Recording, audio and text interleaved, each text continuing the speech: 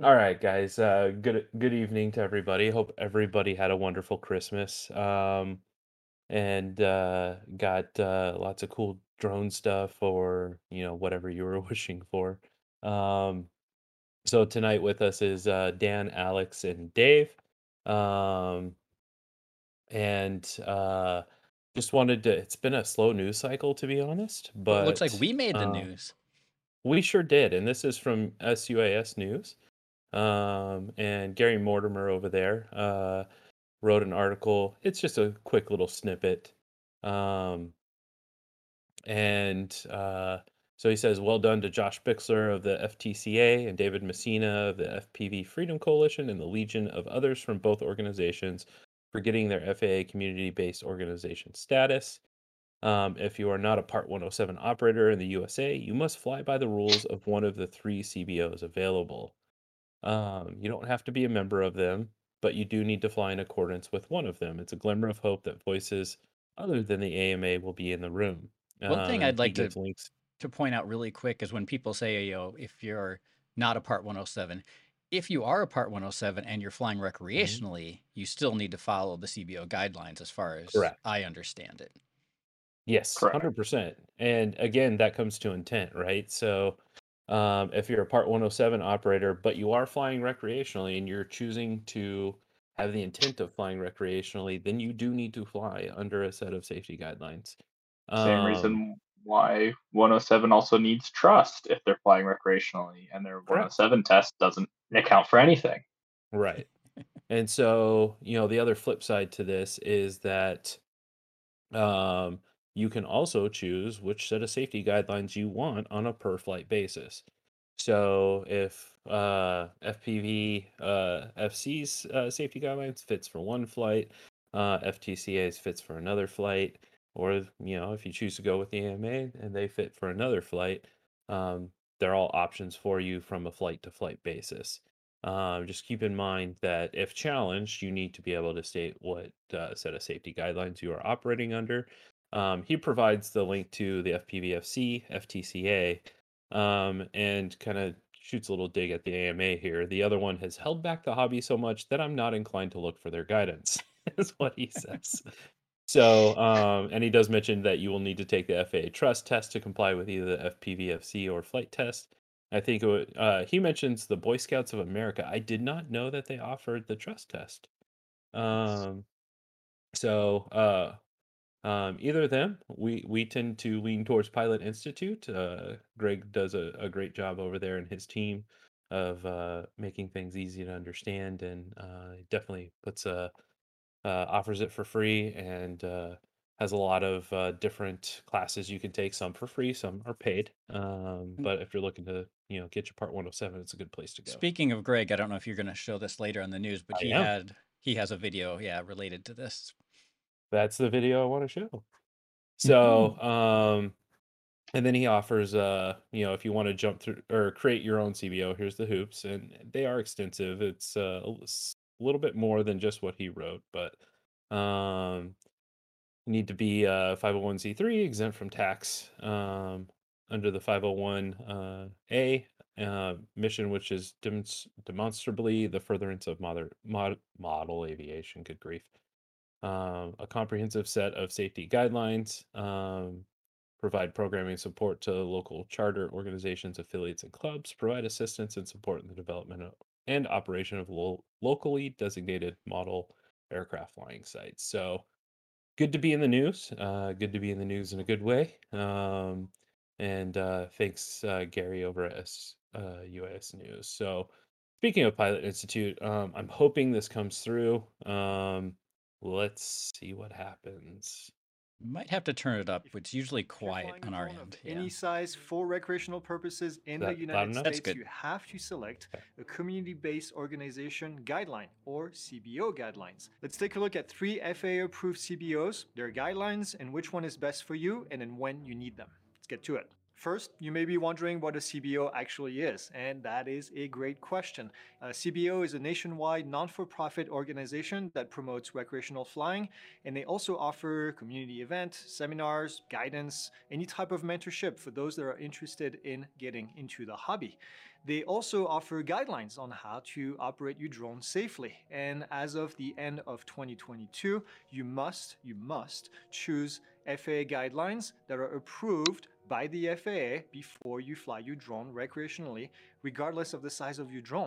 The CBOs in this video are Flight Test Community Association, FPV Freedom Coalition, and the Academy of Model Aeronautics, also called AMA. Now, if you're not familiar, Flight Test Community Association is the arm of Flight Test, the popular YouTube channel that puts out very educational and very entertaining videos on flying foamy airplanes.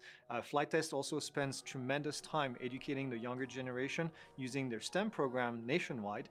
We will refer to them as FTCA for the rest of the video to make things a little bit easier. FPV Freedom Coalition is an avid voice for first-person view pilots across the country, and they work closely with legislators to protect the privilege of airspace access across the country. The Academy of Model Aeronautics, or AMA, has a variety of clubs across the country where members can fly mostly fixed-wing RC aircraft and share their passion with other like-minded individuals. Now, let's be clear here. You can select a CBO guideline before each flight, a different one if you want to. CBOs typically have specialties, whether it's fixed-wing RC, FPV flying, or flying very large drones, and pretty much everything in between. You might like FTCA for flying your fixed-wing RC aircraft, but the FPV Freedom Coalition guidelines might make a lot more sense when you're flying your quadcopter. And no, access to these guidelines does not require membership to a CBO. It is free, and this is very, very clear from the FAA. If you're flying under Part 107, this is not necessary at all. I want you to stop the video and move on to the next one. The Unless you're guidelines flying from recreationally. FTCA and Freedom Coalition were actually pretty easy to find on their website, on the homepage.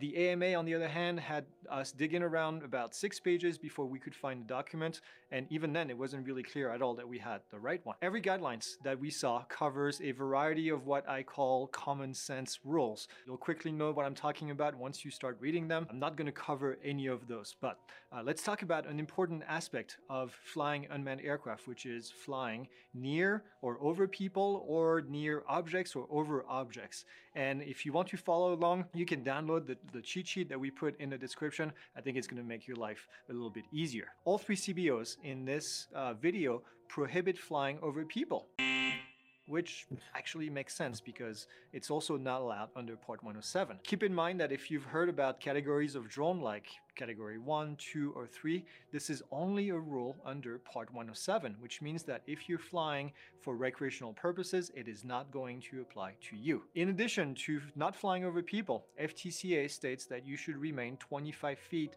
away from other pilots and also 50 feet away from spectators. The FPV Freedom Coalition guidelines state that you should not disrupt or pose a danger to emergency response, which makes sense, large gatherings, and civil infrastructures. And if you're wondering what civil infrastructures actually are, they are your power, water, and transportation infrastructures that you can find across the nation. Think about your water treatment facility, your large power distribution sites, etc., etc. Note that the FPV Freedom Coalition guidelines do not mention any distance from other pilots and other spectators, which I think makes sense because under Part 107 there's also no such limitation, and they're more geared towards the quadcopter flying type of operation. The AMA had somewhat conflicting information about distance from people and objects. In one paragraph, it stated that you must stay 100 feet away from spectators during free flight, but in another, it mentions 25 feet away from individuals, 50 feet away from spectators, and 50 feet from power lines. Their guidelines also specify that you should not fly over occupied structure. This one had us scratching our head a little bit. Does this mean that you cannot fly over houses with people in them? Your guess in this case is as good as ours. Let's talk about visual line of sight, or VLOS. All CBOs mention that visual observers are going to be optional unless the pilot is using FPV goggles. They also all mention that the visual observer, if one is being used, must be co-located next to the pilot. This means that your VO, visual observer, can be a mile away down the road from you using a radio to communicate. It can be confusing because this method is actually allowed under Part 107, and it can be a little bit confusing, maybe not a mile away, but it can be not co-located, let's put it this way. FTCA matches the requirements from Part 107 when it comes to visual line of sight, which requires that both the operator and the visual observer, if one is used, must be able to see the drone at all times, but that only one of them must see the drone at all times. Now, it can get confusing here. Replay what I just said. The visual observer and the pilot must be able to see, but only one of them must see the aircraft at all times. So for example, if you have your goggles on and you're the pilot, at all time, you should be able to see the drone if you were to remove the goggles. And your visual observer should always look at the drone, should always see the drone when you're under the goggles. Now, the FPV Freedom Coalition guidelines on visual line of sights were pretty close, with the only exception that either the VO or the pilot must be able to see the drone at all time. This means that, in theory, the drone could disappear from the pilot's view as long as it is in the VO's view. But keep in mind that your VO must be co-located, so it's almost the same end result at the end. There's a very, very minute difference here. You just can't daisy chain VOs to fly 10 miles away from the pilot. On the FPV Freedom Coalition guidelines, they are applicable to FPV and also non-FPV operation. For specific FPV operation, the Flight Test Community Association, the FTCA, requires that you are familiar with FPV operations before you go fly FPV, which makes sense, and that you announce powering the aircraft, which is also a good habit even if it's not in the guidelines. They also prohibited FPV operation for drones over 55 pounds. So if you're looking to do this, those are not going to be the guidelines for you. Now, we were pretty disappointed to find that not only did the AMA have guidelines for flying FPV indoors, where it's not controlled by the FAA and the FAA has no authority, they also required membership in order to fly FPV under their guidelines. The FAA is pretty clear that membership is not required to follow approved guidelines, so we're not quite sure how they were able to get away with that one. The last topic I want to talk about is night operations. Both the FTCA and the AMA required an anti-collision light visible from 3 statute miles. This is the same as Part 107. FTCA specified that in an area that is well lit, you can forego the use of anti-collision light, which makes sense. If the drone is highly visible, you don't need to have those on. They also recommend flying at night using a guide or a mentor if you are a novice. The AMA went one step further in requiring that you also have a light that shows attitude and the direction of flight.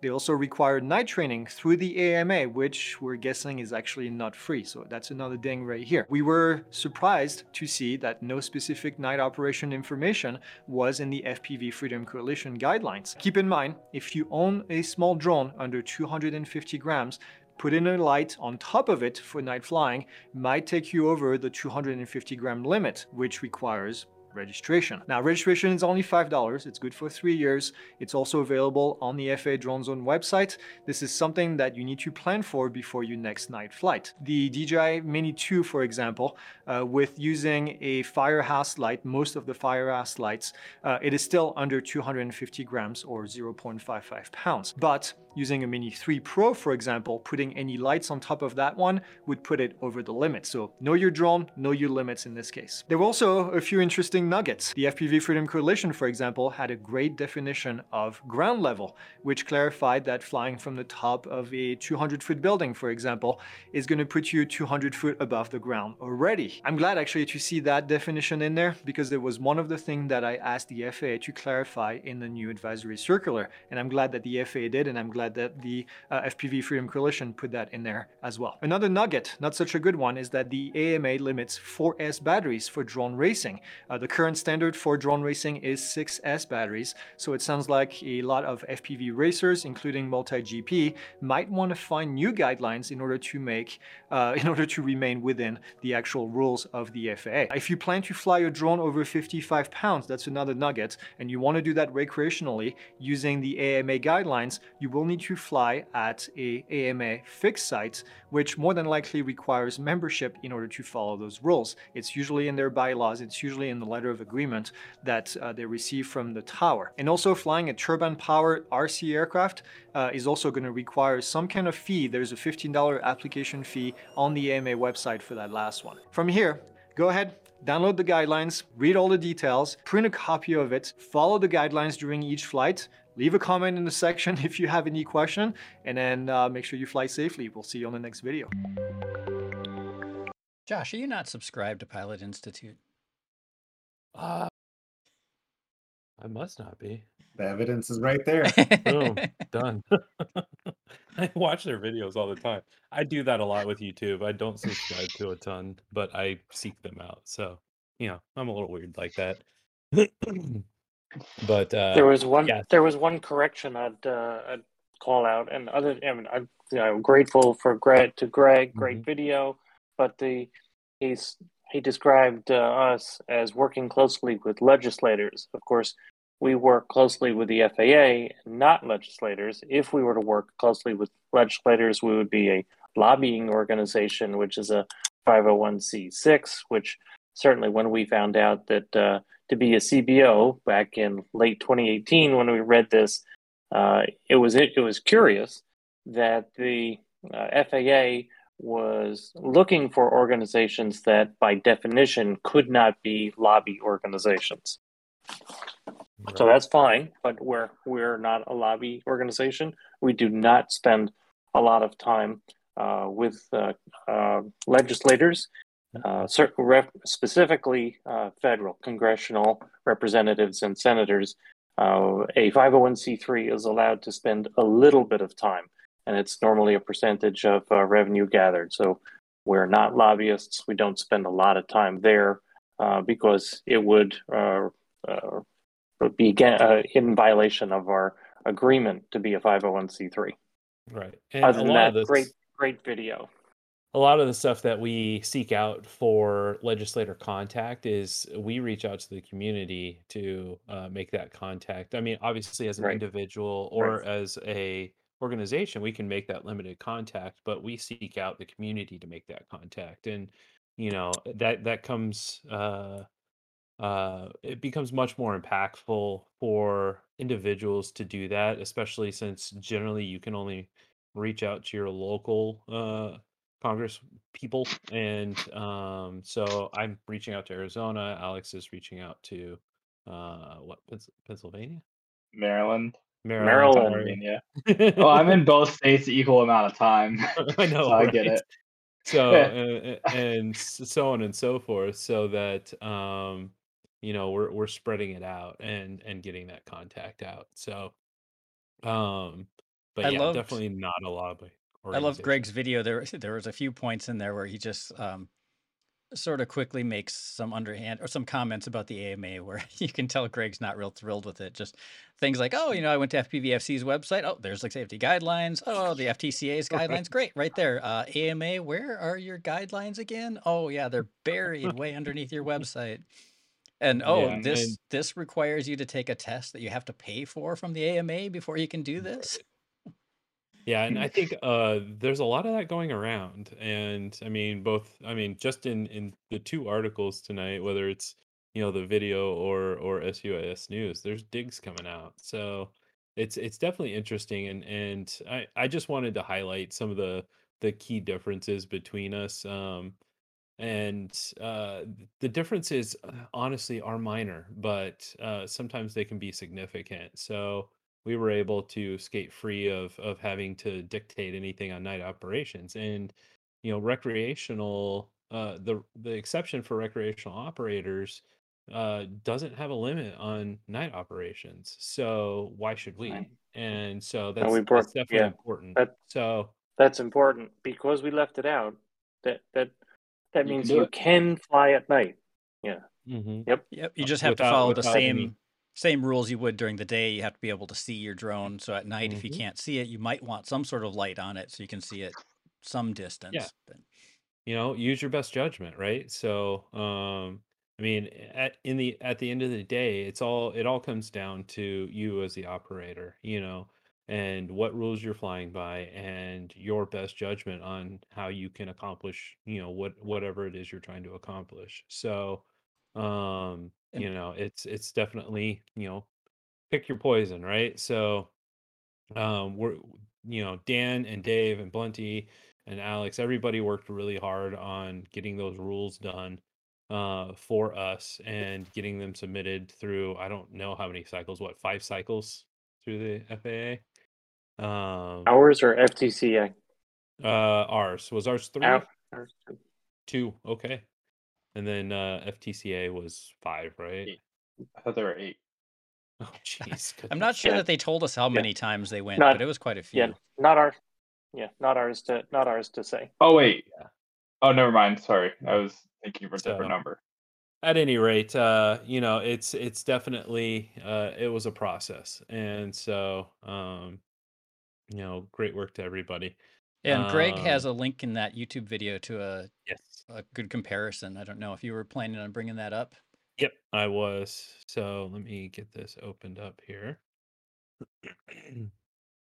So, And I'm pretty sure he uh, spent quite a few hours going over everybody's guidelines and making comparisons and making that I video. think he did. So, you can see some of the major differences here.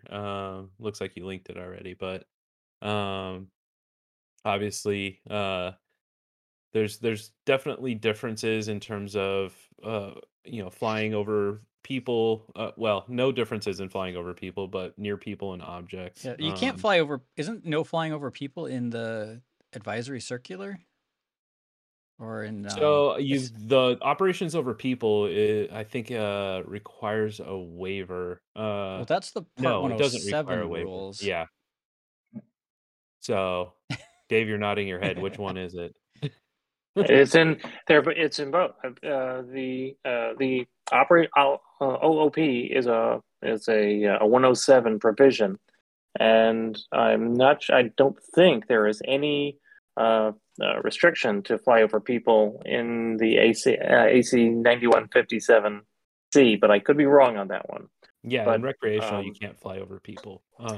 That's explicit. So, but I think if I remember correctly, they updated the 107 test for operations over people, Yeah. and Maybe I'm Yes. thinking that it was Yes. one of those strong recommendations that they wanted all the CBOs to have that in their guidelines. Yeah, but I yeah, think for commercial purposes, especially for the sake of like news gathering, sometimes that's necessary. So, um, anyway, differences in visual observer slightly, not major. Although FPV ops requires an AMA membership, let's So, continue to stick it to have FPV, any of you right? looked at where does it say that in the AMA guidelines that to fly I don't know. FPV you need to be a I don't member? frequent the AMA website, so But I'm sure if Greg saw it, it's got to be in there if he said it in his yeah, video. that's a little weird. yeah. So I read it. I read the 10 documents, and there were references to members, and it wasn't clear to me. I am an AMA member, have been for decades, and so I was signed in inside their paywall. So it was like okay, so it just was not clear to me whether you Mhm. needed to be a member, and they kept referring to the individuals adhering to the safety guidelines as members, and so there is more than an implication. I agree with Greg's findings. Yeah. I mean, Um, I was an an AMA member for all of a year, and that was just so I could fly with a local group of old guys that got a kick out of FPV and my FPV wing and stuff like that. And we joined them because one of the guys that flew with them was one of the lead testers on like graphene batteries when they first came out. And I mean, the dude had just a wealth of knowledge on batteries and soldering batteries and doing all this crazy stuff with batteries and stuff. Overcharging So them. listen, Alex. But just a wealth of knowledge on batteries. And when I was first starting in the hobby, he was a godsend on that kind of information. So, um, but at any rate, so yeah. And then Brian I had a let it. question in the chat about has the FAA ever defined what is over people? To be honest, I Not don't know that they. Directly over. not explicitly. They do characterize an assembly of people, and they have explicitly chosen not to describe a number that constitutes an assembly. And so this is written up in excruciating detail in the operations over people document with category 1, 2, and 3, Mhm. I think, and 4. Yeah, I've heard the FAA, some people from the FAA describe it, saying it, well, it's vague on purpose, and um, it's fine to cross over people, like to fly, and Mhm. momentarily go across Like somebody's perpendicular, yeah. path or where they are, but Transiting, right? yeah, transit Right. across, but you can't hover above them. But does that mean like is above them like directly and you're like 1 inch off to the side? But it's going to be like, well, if you get called into court, you have to defend whether you were above them or not, and I guess it's up Right. to And the that's court to decide. yeah, and that's gonna be the same for any type of violation, right? You've got to defend what you were doing. And so, again, it comes back to use your best judgment when it comes to flying over people, right? So, um, if it's transitory and you're moving from point A to point B, then, you can do that. But, just again, use your best judgment.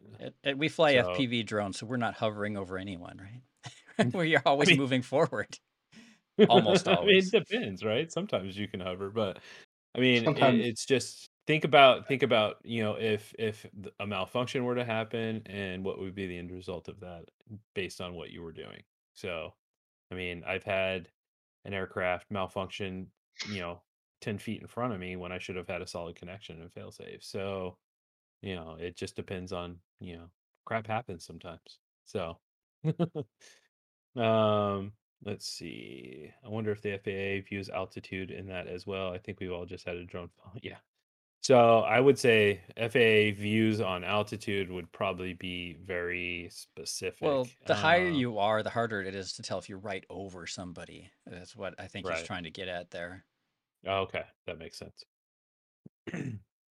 So, yeah, I don't honestly. I normally wouldn't have played a 10-minute video, but the news cycle is extremely slow right now for anything besides Ukraine and uh, Iran and all the crap that's going on in the world right now. But I thought this was kind of cool. In case you ever wanted to see what homes frozen over looks like, there you They go. look like models. They don't They look do. real. It's like somebody poured some icing over a gingerbread house, right? Yeah. Where is this? There's no cars. Oh, It's wait, up in never mind. oh, there's Canada. A There's a a tractor. tractor. tractor. So the drone is flying over a lake or Yeah, the ocean. I'm not sure which this ocean, I video think. was.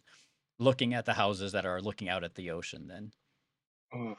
And so strong Can winds and you cold imagine? temperatures made huge waves that just froze the entire fronts of those houses. That's so insane. Like, Hmm, oh God. But yeah. That's pretty Um, cool. let's see. This is in Ontario in Canada. So, um, but obviously a lot of northern states, Buffalo, had some heavy Yeah, hit.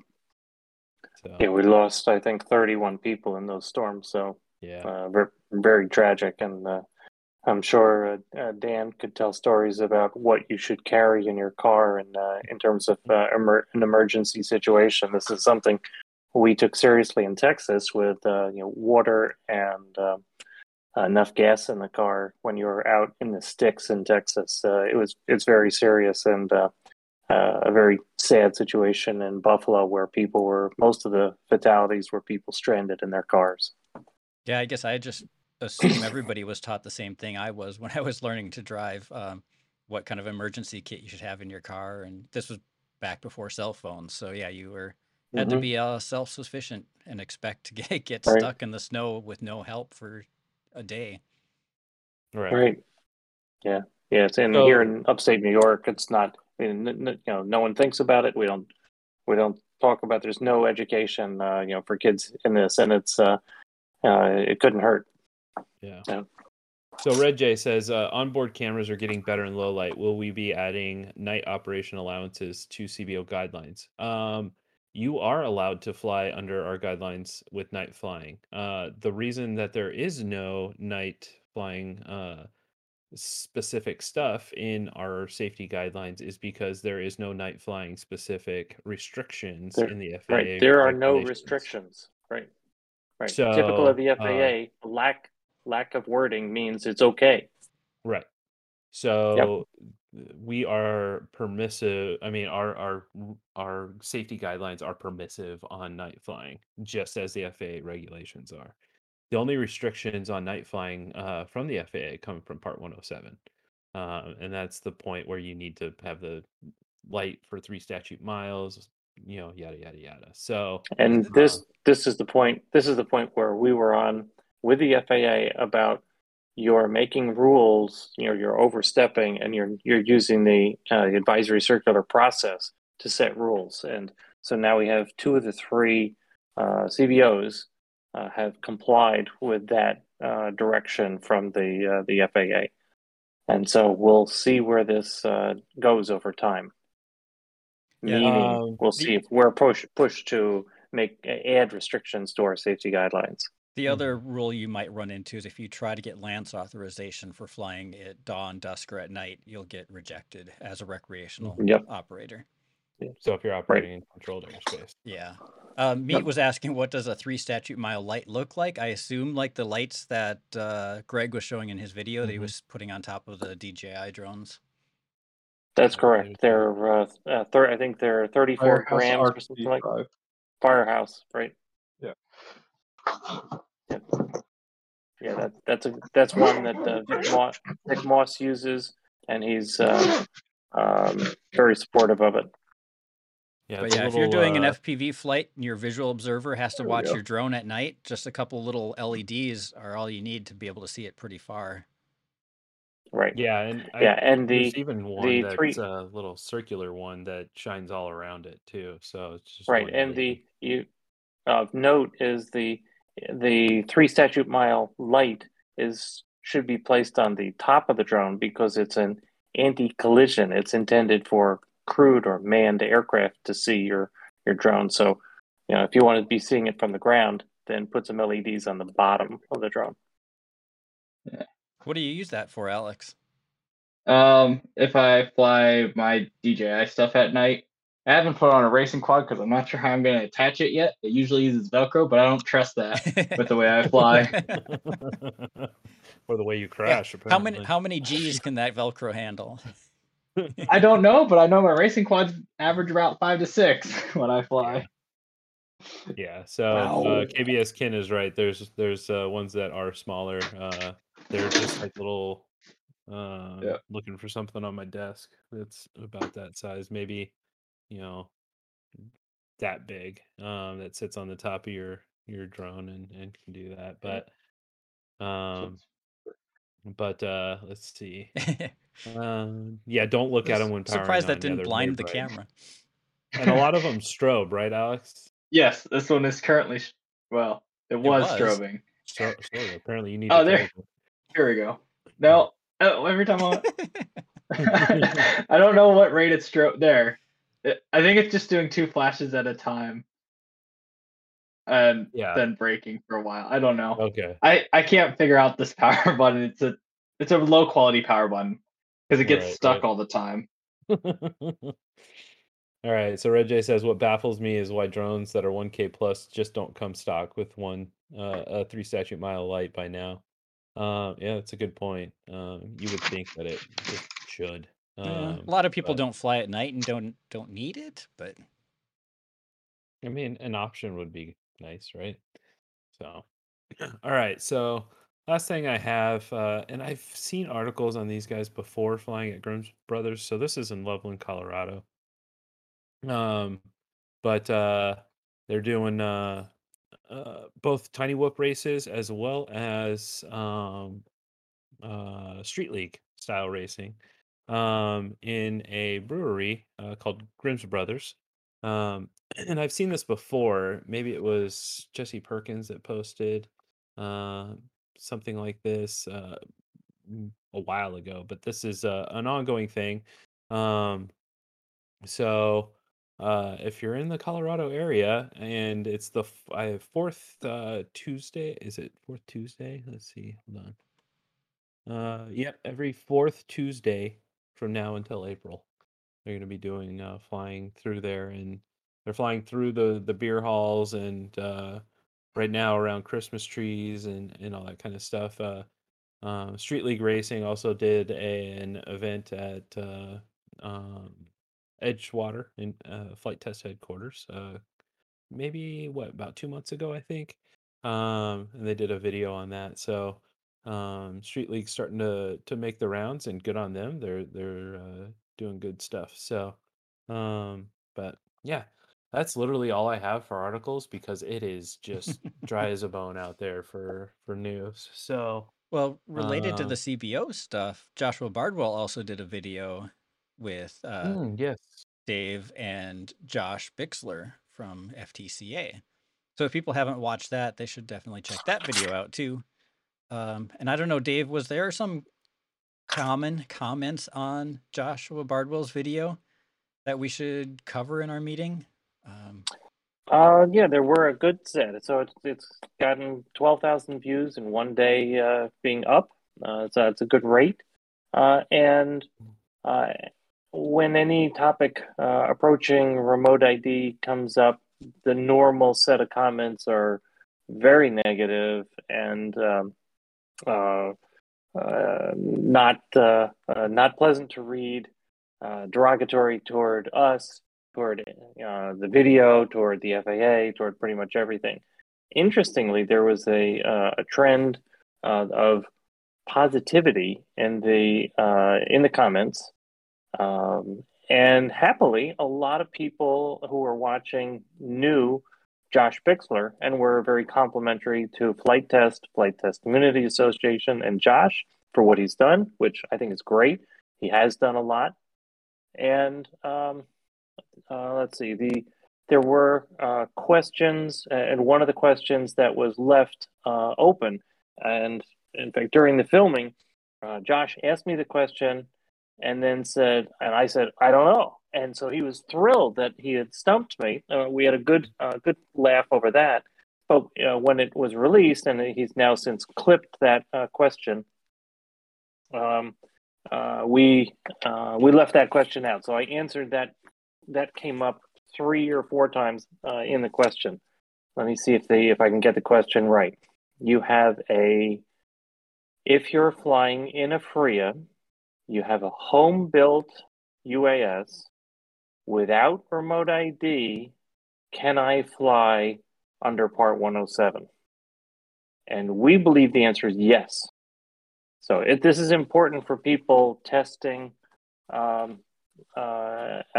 drones, and they receive them and they don't have remote ID, or it's an aircraft intended for indoors and you take it outside. It has no remote ID device on it. So the way I wrap my head around that is there's 2 sets of rules. There's rules for manufacturing a drone and rules for flying a drone. So if you're building a drone, you have to follow the manufacturing rules, and you have to create standard remote ID and all that stuff if you're building a drone in the United States, unless you're building it for your own home-built purposes, for recreational purposes. But let's say you didn't build this drone, you just have it. And now you want to go fly it as Part 107. Well, you're not the manufacturer of it. You can take it to a FRIA and fly it under the operator rules, which say you can fly in a FRIA with no remote ID. That's how we're interpreting how that works. Yeah, I think that's a very good way to look at it. It's like the intent of the build was not for Part 107, but once it's built, you could use it that way. Yeah, exactly. I just found this laying on the ground, and now I'm going to go fly it. And here's the thing, I don't think, but this one still works. right. And so, I mean, I think the thing that ultimately we need to understand is that it's not a problem until it's a problem, right? So, whatever the case may be, if you're out there doing what you need to do, and you're doing it safely, I don't think the FAA is going to give, a crap, to be honest with you, that you're in a FRIA, you're flying Part 107 without remote ID. I mean, you're in what would be considered a safe zone, right? So if that's the case, you don't injure anybody, and you're staying below the 400 foot if it's in Class G, and you're applying for Lance if you have to, and you're going through all these steps, I don't think they're going to care. Now, it becomes a problem if somebody gets injured or you're, shooting up to 10,000 feet for whatever reason, then it becomes a problem. And, it's going to be, looked at a different way, I imagine. So, I mean, correct me if I'm wrong, but I think a lot of times the policing on this is going to be case by case basis at this. Now, if you're out there flying a drone without remote ID and you're not in a FRIA and you're doing stuff, I think that's going to be a problem. But that remains to be seen on, what the enforcement on that's going to look like. And So, just a reminder that the operator rules come into effect in the middle of September 2023. mhm. Right. Good point. Good And point, Dan. that sort of segues into FRIAs, the FAA recognized Identification area. Identification area. don't know why I don't have that memorized yet. But that's why those are important once that comes into effect and you want to fly a drone without remote ID on it. And Yes. Right. today, there are no recognized, there are no FRIAs from the FAA yet. But we have started the process of requesting some of them, right, Alex? I've You have applied for 4? 4 so I have far, and 1. working a few others. Yeah, no, so this is curious. I got the answer back from the FAA. So we brought the point up that I think 2 weeks ago that we observed that you did not have to be signed in under the so far single ID that we have for FPVFC to submit an application. Interestingly, when I look for all of the free applications that have been posted, I find one, mine, and not Alex's and not Dan's. So I then looked again at and this is, we will take a look at this, but we think there's some confusion here. There's certainly, we need a little better communication with the FAA to figure out what is it they want the CBOs to do. This has not been, we know it's not clear to us, and I don't think it's clear to the other CBOs.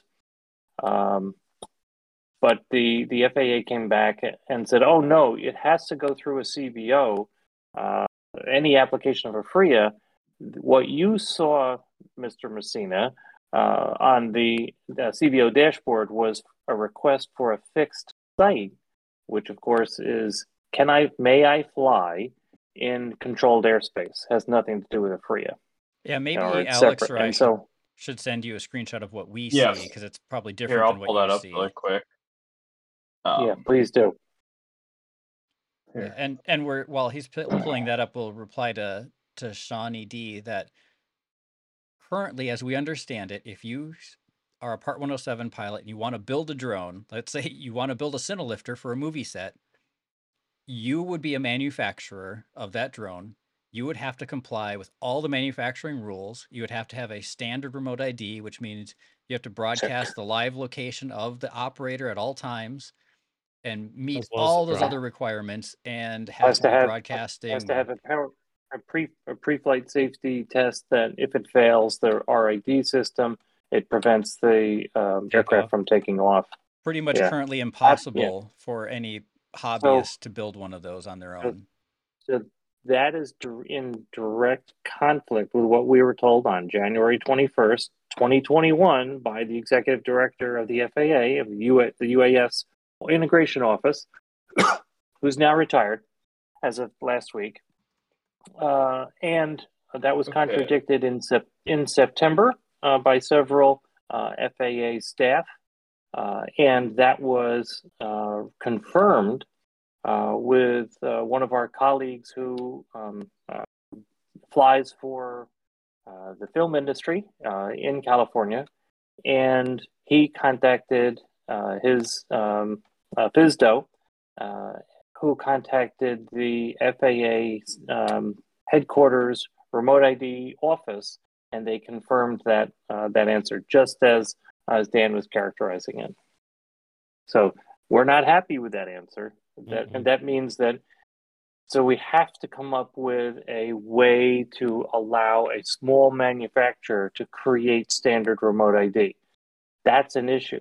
It also means that if you're Horizon Hobby or Rotor Riot or Race Day Quads or Get FPV and you're selling BNFs, bind and fly or ready to fly, that has to be a standard remote ID. If you intend it to fly outside. If you intend it to fly inside, then the FAA is not there's no jurisdiction, no authorization. Who knows if someone's going to try this or not, but you could try to build a drone, say, this was for indoor use only. Hey, look, I found this drone. It's already built. Now it's been manufactured. I'm going to go fly it outside as part of 107. Could you use that Yes. loophole? We anticipate that will happen.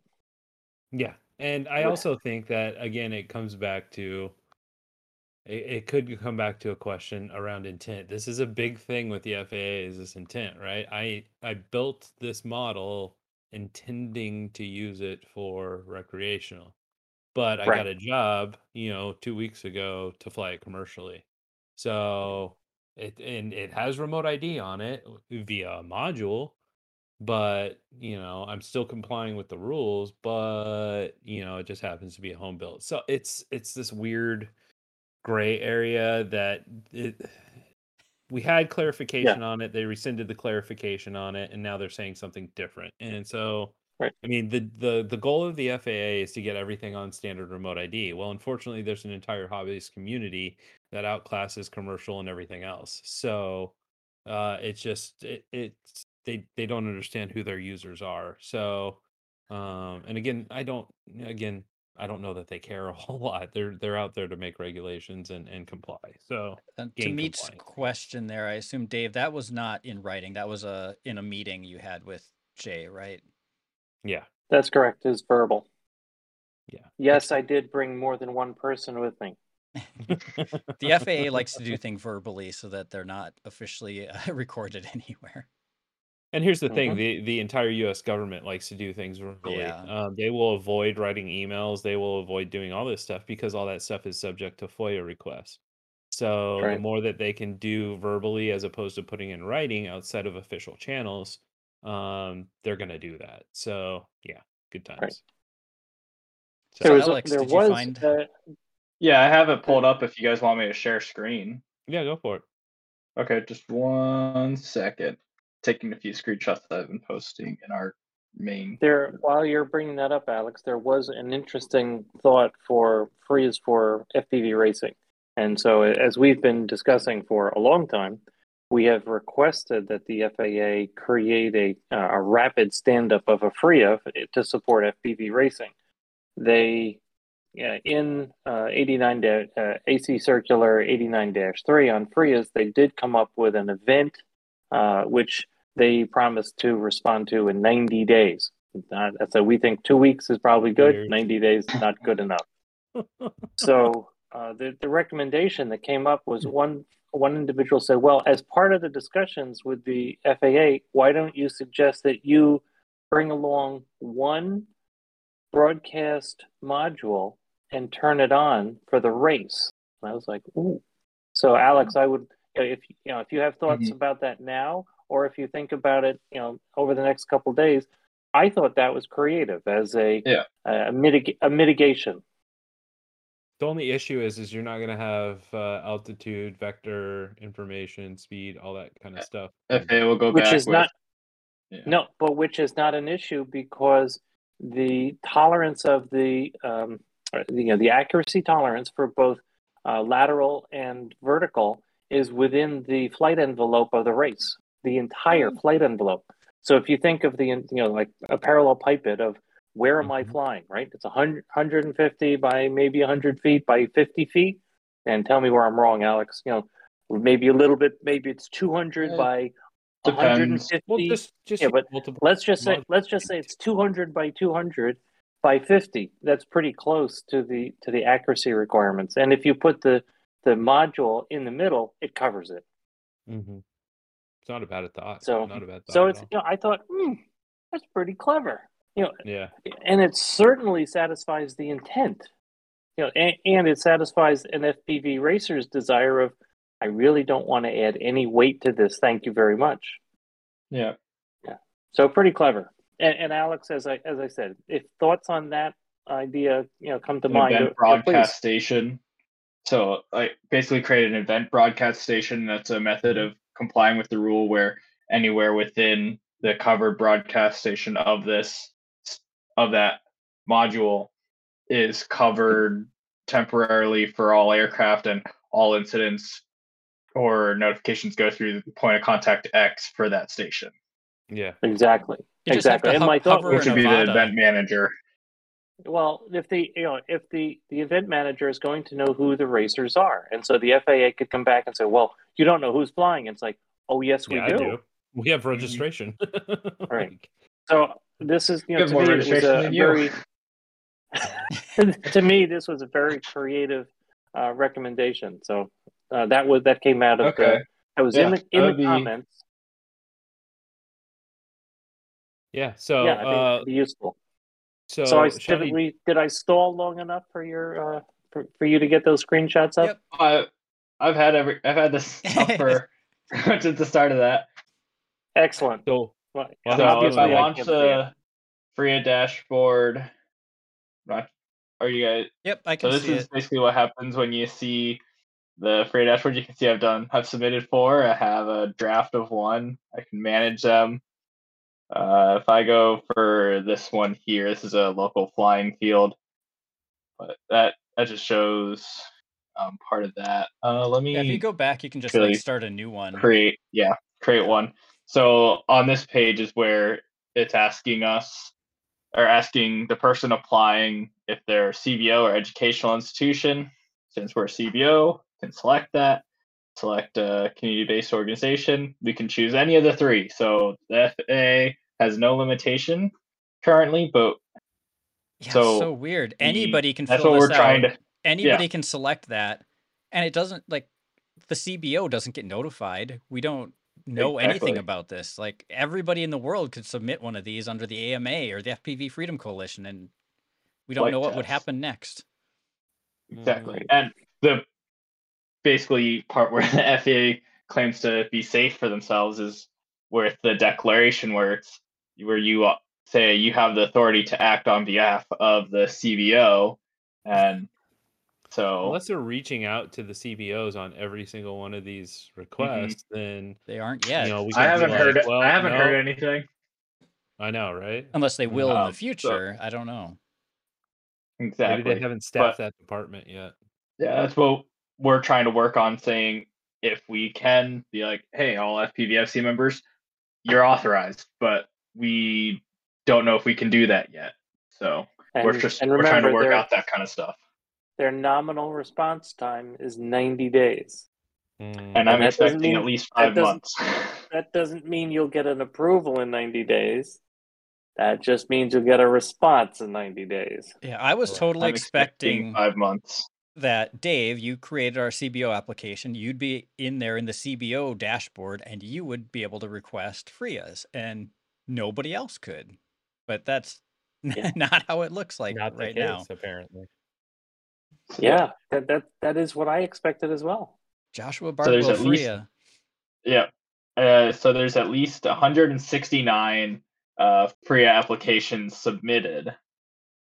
So I And I imagine think a I good did chunk one of those after are going to that. be I have a AMA, feeling right? it's going to So- be at least 5 months. What? Most of those are the AMA, more than likely. Yeah. So, and I can would we assume go there's in and only view 5 them or or 6 view locations or FPVFC. anything? What do you? We can't see anybody the else's. Ones that have been applied Okay. for. Yeah, we can't see any others. Only the ones that we've Right. done. Right. Gotcha. And I can only see mine, which is, that's, so more work to be done to figure this Mhm. out. Yeah, good suggestion, Meat. We should try to hack the URL and see if we can get into somebody else's. Hopefully they're smarter than that, but you never know. Yeah, let's not burn It's some the bridges government. I either. don't think. FBI Could shows share it up. to one of us, and we'll find out right now. All right. Well, any of you could Um, go log in and Yeah. do the same thing, Yeah. assuming you've So- gone to the drone zone before and you've created an account there. Obviously registered, all that fun stuff. Yeah. All right. So I just wanted to answer a couple of these questions. So Shawnee D says, what about indoor and outdoor flights on the same flight? That's over 90% of my Part 107 flights. So while you're outside, you're subject to the FAA's regulations. While you're inside, you are not. You're not. Yeah. So it can be a half and half flight, right? So just make sure while you're outside the building, you are adhering to um, FAA regulations, CBO guidelines if you're flying recreationally, Part 107 if you're flying commercially, which it seems like a lot of your flights are because you are a responsible Yeah, but it pilot. gets more complicated because you shouldn't be Mhm. able to purchase a drone that's not standard remote ID, so you can't turn it off when you're inside. But he's flying, I think he mentioned earlier, really small, like 20 grams and less drones under Part 107, and you can't add a remote ID module to that or it's not going to fly. So, like, he's in a really tough spot there. The FAA has basically said, you're out of a job. Sorry. Yeah. So, and that's a difference too between an RID module and standard remote ID, right? So, a remote ID module will not restrict your capability of taking off because it's a separate part, whereas standard remote ID could. So, I Oh, and mean, it's he's just saying that he can't take off with remote ID indoors. right. Technically, according to the specifications, you can pass the remote ID pre-flight Broadcast check zeros. Yeah. test with no satellites, no GPS lock, and then you can fly. That's a weird loophole in the rules. Yeah. Right, and that's Totally. in the mock, right? Mm-hmm. Not in the final rule, but in the means of compliance that That they approved. did I help write? Minor role.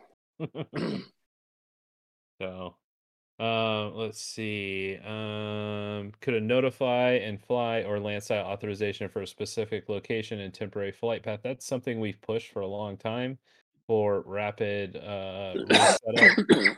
So if you're having a weekend race with your buddies, being able to set up a FRIA and not have to run remote ID, something that hasn't the FAA hasn't deemed necessary yet. So we will continue to push that. We've pushed it for a long time. We will continue to do that.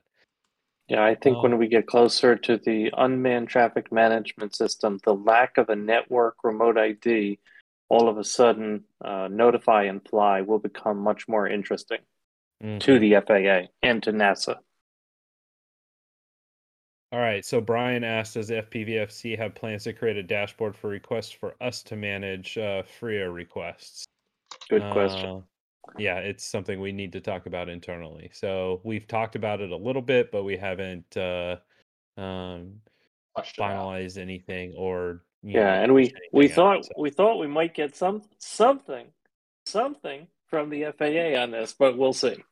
Yeah. So So I think a lot of it's going to depend on the FAA laying down restrictions on other, people who are not the entity or the CBO essentially, being able to access and request FRIAs right, because that just doesn't make a whole lot of sense. So right. once that lockdown probably happens, then yes, we will have to manage that ourselves. So let's see. I'm just trying to answer some of these questions here. Appreciate the questions. We love Right. the And feedback. then, of course, in managing data like that is we have considerations for personal identification information, PII, as well as concerns about accepting any information from any individuals under 13 years old. So Yes. we're pretty aware of laws about things like that. Let's see. What is our proposed method of rule updates and how often do we expect to make changes in the next 1 to 2 years and then beyond? So, that is Good another question. that is another point of contention that we've had with the FAA. There is no current process for updating rules. So if we needed to make a rule change, we don't know if we would have to resubmit and get reapproved as a CBO, or if we could just just add something to to our rule set and sidestep the FAA. But then, do we run afoul of them and they take our status away? There's no, Good they're in the example. A infant good stages example to of watch design. would be, for example, if we had something restricting racers to 4S batteries and we wanted to change it to 6S, how long would that take? Would that take the the organization and then the FAA to process that change. So that's something Very that good example. might be interesting. A good, yes. I know. I couldn't have thought of anyone better. Yeah, I keep saying I think the FAA thought they would make these regulations and set them in stone, and they're done, and never think about it again. I think Oh, you're besides, right. they said they're done with recreational Oh yeah, rules they were done anyways. with that beforehand. Yeah. Right. That's a, yeah. Stupid. So who Alex is quoting is Jay Merkel at the beginning of the Beyond Visual Line of Sight at Aviation Rulemaking Committee. Pretty close paraphrase. We're done with all recreational regulations, so now we're moving on to commercial, and that's what we're going to exclusively focus on in this BVLOS arc. So we have, AKA recreational doesn't make them any money. So well, yeah. We've had a lot of discussions about that very point. Mhm. And some of the with the new deputy director of the integration office, Abby Smith, and there is a new division or executive director, the UAS integration office. Jeffrey Vincent is the new individual. Jeffrey replaces Jay Merkel. That I thought Abby happened was getting that role. last week. Abby is not getting the role, which No. I was bummed out because Abby is Abby is so Abby continues as the deputy administrator of the UAS integration office, and Jeffrey steps in as the executive director, I believe is his title. So we'll need to figure this gentleman out. And yes, set he up some comes meetings from. with him. He has. So I recognize this type of move. Anyone who comes from a large corporation or maybe the government can recognize this. Jeffrey has no experience in UAS. Workshop. Cool. He has no Right. experience in advanced air mobility. He comes Very with malleable. comes with extensive experience from ATM, air traffic management. So highly regarded, fantastic resume. I'm sure a very bright individual. Is made vice president in the FAA, and that's significant. I'm not being sarcastic at all. So we'll see. We'll see what we have in front of us. Alex, I need you to take your Emacs drones over to his office, please. We gave those away, remember? Oh, you're killing me, Small. I asked Vic to hold on to them. He said I couldn't play with them anymore. I'm sure we could talk Oh, my Emacs into goodness. sending another one if that was the I'm sure you purpose. probably could, or somebody else for that matter. Yeah. You could probably get a new, Yeah. just get you a gremlin from flight testing. Oh, I Yeah, wanted that'd to be nice to have. point out one other thing. Like, if you really look into all these rules closer, you'll find lots of things that just don't make sense, or things that are impossible to enforce. For example, like the whole manufacturing date of September or December, whichever way you want to look at it. December. When is a home built drone manufactured? When is a repair a replacement? So I built this drone last January. I replaced a motor. I replaced an arm. Oh, I'm replacing the flight controller. Now it's time to replace the rest of the motors, the props.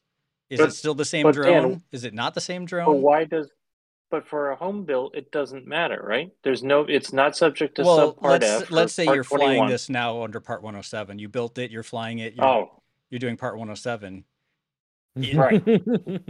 Does it need remote ID? Does it not? Is it when has it been manufactured? Now it has to be a standard remote ID, and the data manufacturer is very important. I'm with you. Yeah, like there's just so many things like unless that. I would say, I mean, to me, and this is again best judgment, if you're replacing a majority of the parts or have replaced the majority of the parts, then it probably, I don't know, maybe a thought. But if you're replacing this, I know, right? Who knows? No, we fought Or if you're against that, replacing the as same you- motor, as let's you say you're remember. Alex and you hit the same gate on the same motor, and you replace just the one motor 16 times. Have you really replaced a majority of the parts? Nah, not really. It's his favorite axe. And don't forget that you Yeah, filled of out course. the NASA form for your drone accident every time you replace the parts, right? Right. Oh, of Right. course. Of course. Every time you break a It's like a prop. million questions. Jesus. I Okay. think I'd be dead by the time I finish out filling all those out So- for Right? how I So fly. we're talking about the UAS, ASRS, Aviation Safety Report System, which is managed by NASA and is used in manned aviation, crewed, and it's been now carried over to UAS. And the recommendations that I ran an ad hoc committee in the drone safety team, presented it to the full plenary on December 8th. So far, so good. We have no dissenting comments, and in fact, the director of NASA, who is responsible for all of ASRS, Becky Hui, was enthusiastic and sent a note of praise on the presentation. So this is the sort of thing. Form is very important. Content is important. Form is very important. So we got positive comments from NASA. So now we can move this forward with the FAA, and of course, the co-chair of the DST is Abby Smith, and present on December 8 was Danielle Corbett, her sit-in for that day, a very capable FAA executive. So that's progressing. So when we did, the FAA recommended that we do incident reporting, and in our safety guidelines, we pointed over to ASRS, and we're hopeful that over time that will mean a very simple and frictionless, appropriate incident report that is aimed at best practices, as opposed to I broke a prop. So to clarify that last point of Dave's was that in the AC for CBO rules, they wanted the CBOs to basically intake any kind of accident information and keep track of all of that and submit that information to the NTSB or the FAA as needed, all this stuff. And it's just like, you just created a system for this. Like, why are you offloading that to the CBOs? So, And not only offloading, this is one where my father would use the expression, I'm in here for being crazy, not stupid. And so this would open us up to litigation from insurance information, Yeah. retaining personal information, accuracy of information, would be getting requests for electronic discovery from litigation. Yeah, and this is exactly what ASRS has done. They create anonymized information so that the aviation community has the benefit of the data.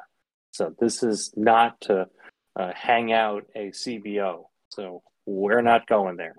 yeah. And I mean, here's the thing is, in the world today of your data has value to every organization out there, every company out there, we don't want your data because then we have to manage it.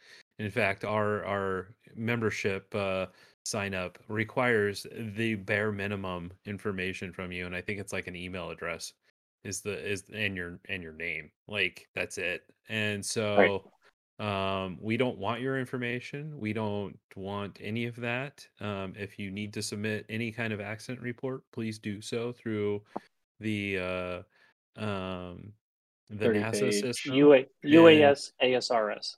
Don't email us about your accident. I don't want that information. Go out, have a blast, and don't hurt anybody, and don't hurt yourself. And if you crash, you crash. But I mean, yeah, we don't want your information at all. Well, if you do get tangled in like a ball of guy wire in a gate, tag us because I want to see that picture. Yeah, we want to see the photos. Like, I want to see the aftermath, but Yeah. I don't want If to you're know what exploded happened. to a million pieces over like a concrete pad, I'll want to Mhm. see that picture too. Yeah, yeah, I'd love to see that, but yeah, I just don't report it. We're not collecting that data. We're not submitting it anywhere. We're not the drone police. We're not any of that. we're here to help facilitate you guys having fun. Yeah, I've And made many that's the way we drone-shaped want holes to in be. the snow. Yes. I Since we're remember the first accident, or the first like drone explosion I saw, was my friend's quad was racing, and they were just lapping, going around trees in a park, and he clipped a tree, and I don't know if it was a branch or the trunk, but everything kept going in a straight line until it just started like fanning out. And I mean, a GoPro went one way, a battery went another way, an arm went, another way. It looked like a rocket explosion. It was pretty crazy. I kind of flying. well, See, another physics lesson that was Yeah. on trajectory, right? We could have gotten out. Mhm. We could have done dynamics and static, tutoring right there. Yeah. So, well, we're running but a bit over time, but I did want yeah, to I mention one apologize. other thing quick, that a common comment I've seen on YouTube videos is like, oh, now FPV pilots have to have a visual observer because all of our CBO regulations say if you're flying FPV, you need a visual observer. That's not us. That's not the CBO saying you have to do this. This is something that's already been a rule that you've already supposed to 44809. be following, and it's nothing new. But it No. seems like it's a surprise to a lot of people. You're already breaking the rules, so that's that. And this is Yeah. this is something that Kenji and Vic and Alex have all done work on trying to get waivers for these submitted. I think Kenji's had 2 approved for no visual observer. But those are under Part 107, so it's a little bit different. But one of the feedbacks that we got from Mr. Merkel during one of the Droning On After Dark podcasts that the FAA did, was that the more waivers that get submitted for things and the more incident free operations that happen, the more likely it is that they're going to look at it and say, meh, this isn't a big deal, right? So Right. that's something that Kenji and Alex and a few others in the community have done some work on to try and push forward with visual observerless flights, or spotterless flights. And so hopefully that continues, and we'll see some traction on that down the road. Again, we've got new leadership in the UAS integration office. Hopefully it's somebody who's willing to listen and willing to be friendly to recreational, and allow us some voices. But the nice thing is us and FTCA and AMA, if you want to look at it that way, we're all stakeholders now, and we can be a louder voice in the room and raise our voices a little bit more. So hopefully that makes a difference. Dave, anything else for us, man? Well said. Nope, we're cranking on the 2 tasking groups out of the Advanced Aviation Advisory Committee. That's DG14, DG15. Has to do with beyond visual line of sight, as well as a how to communicate. And the other one has to do with you're a drone operator or a corporation, and you want to start up a program at some different location. Who and how do you communicate to make that frictionless? Local municipalities, government, landowners, et cetera, et cetera. And so good piece of work on both of them gearing up, and we're on a holiday break right now. That'll resume next week. Alex?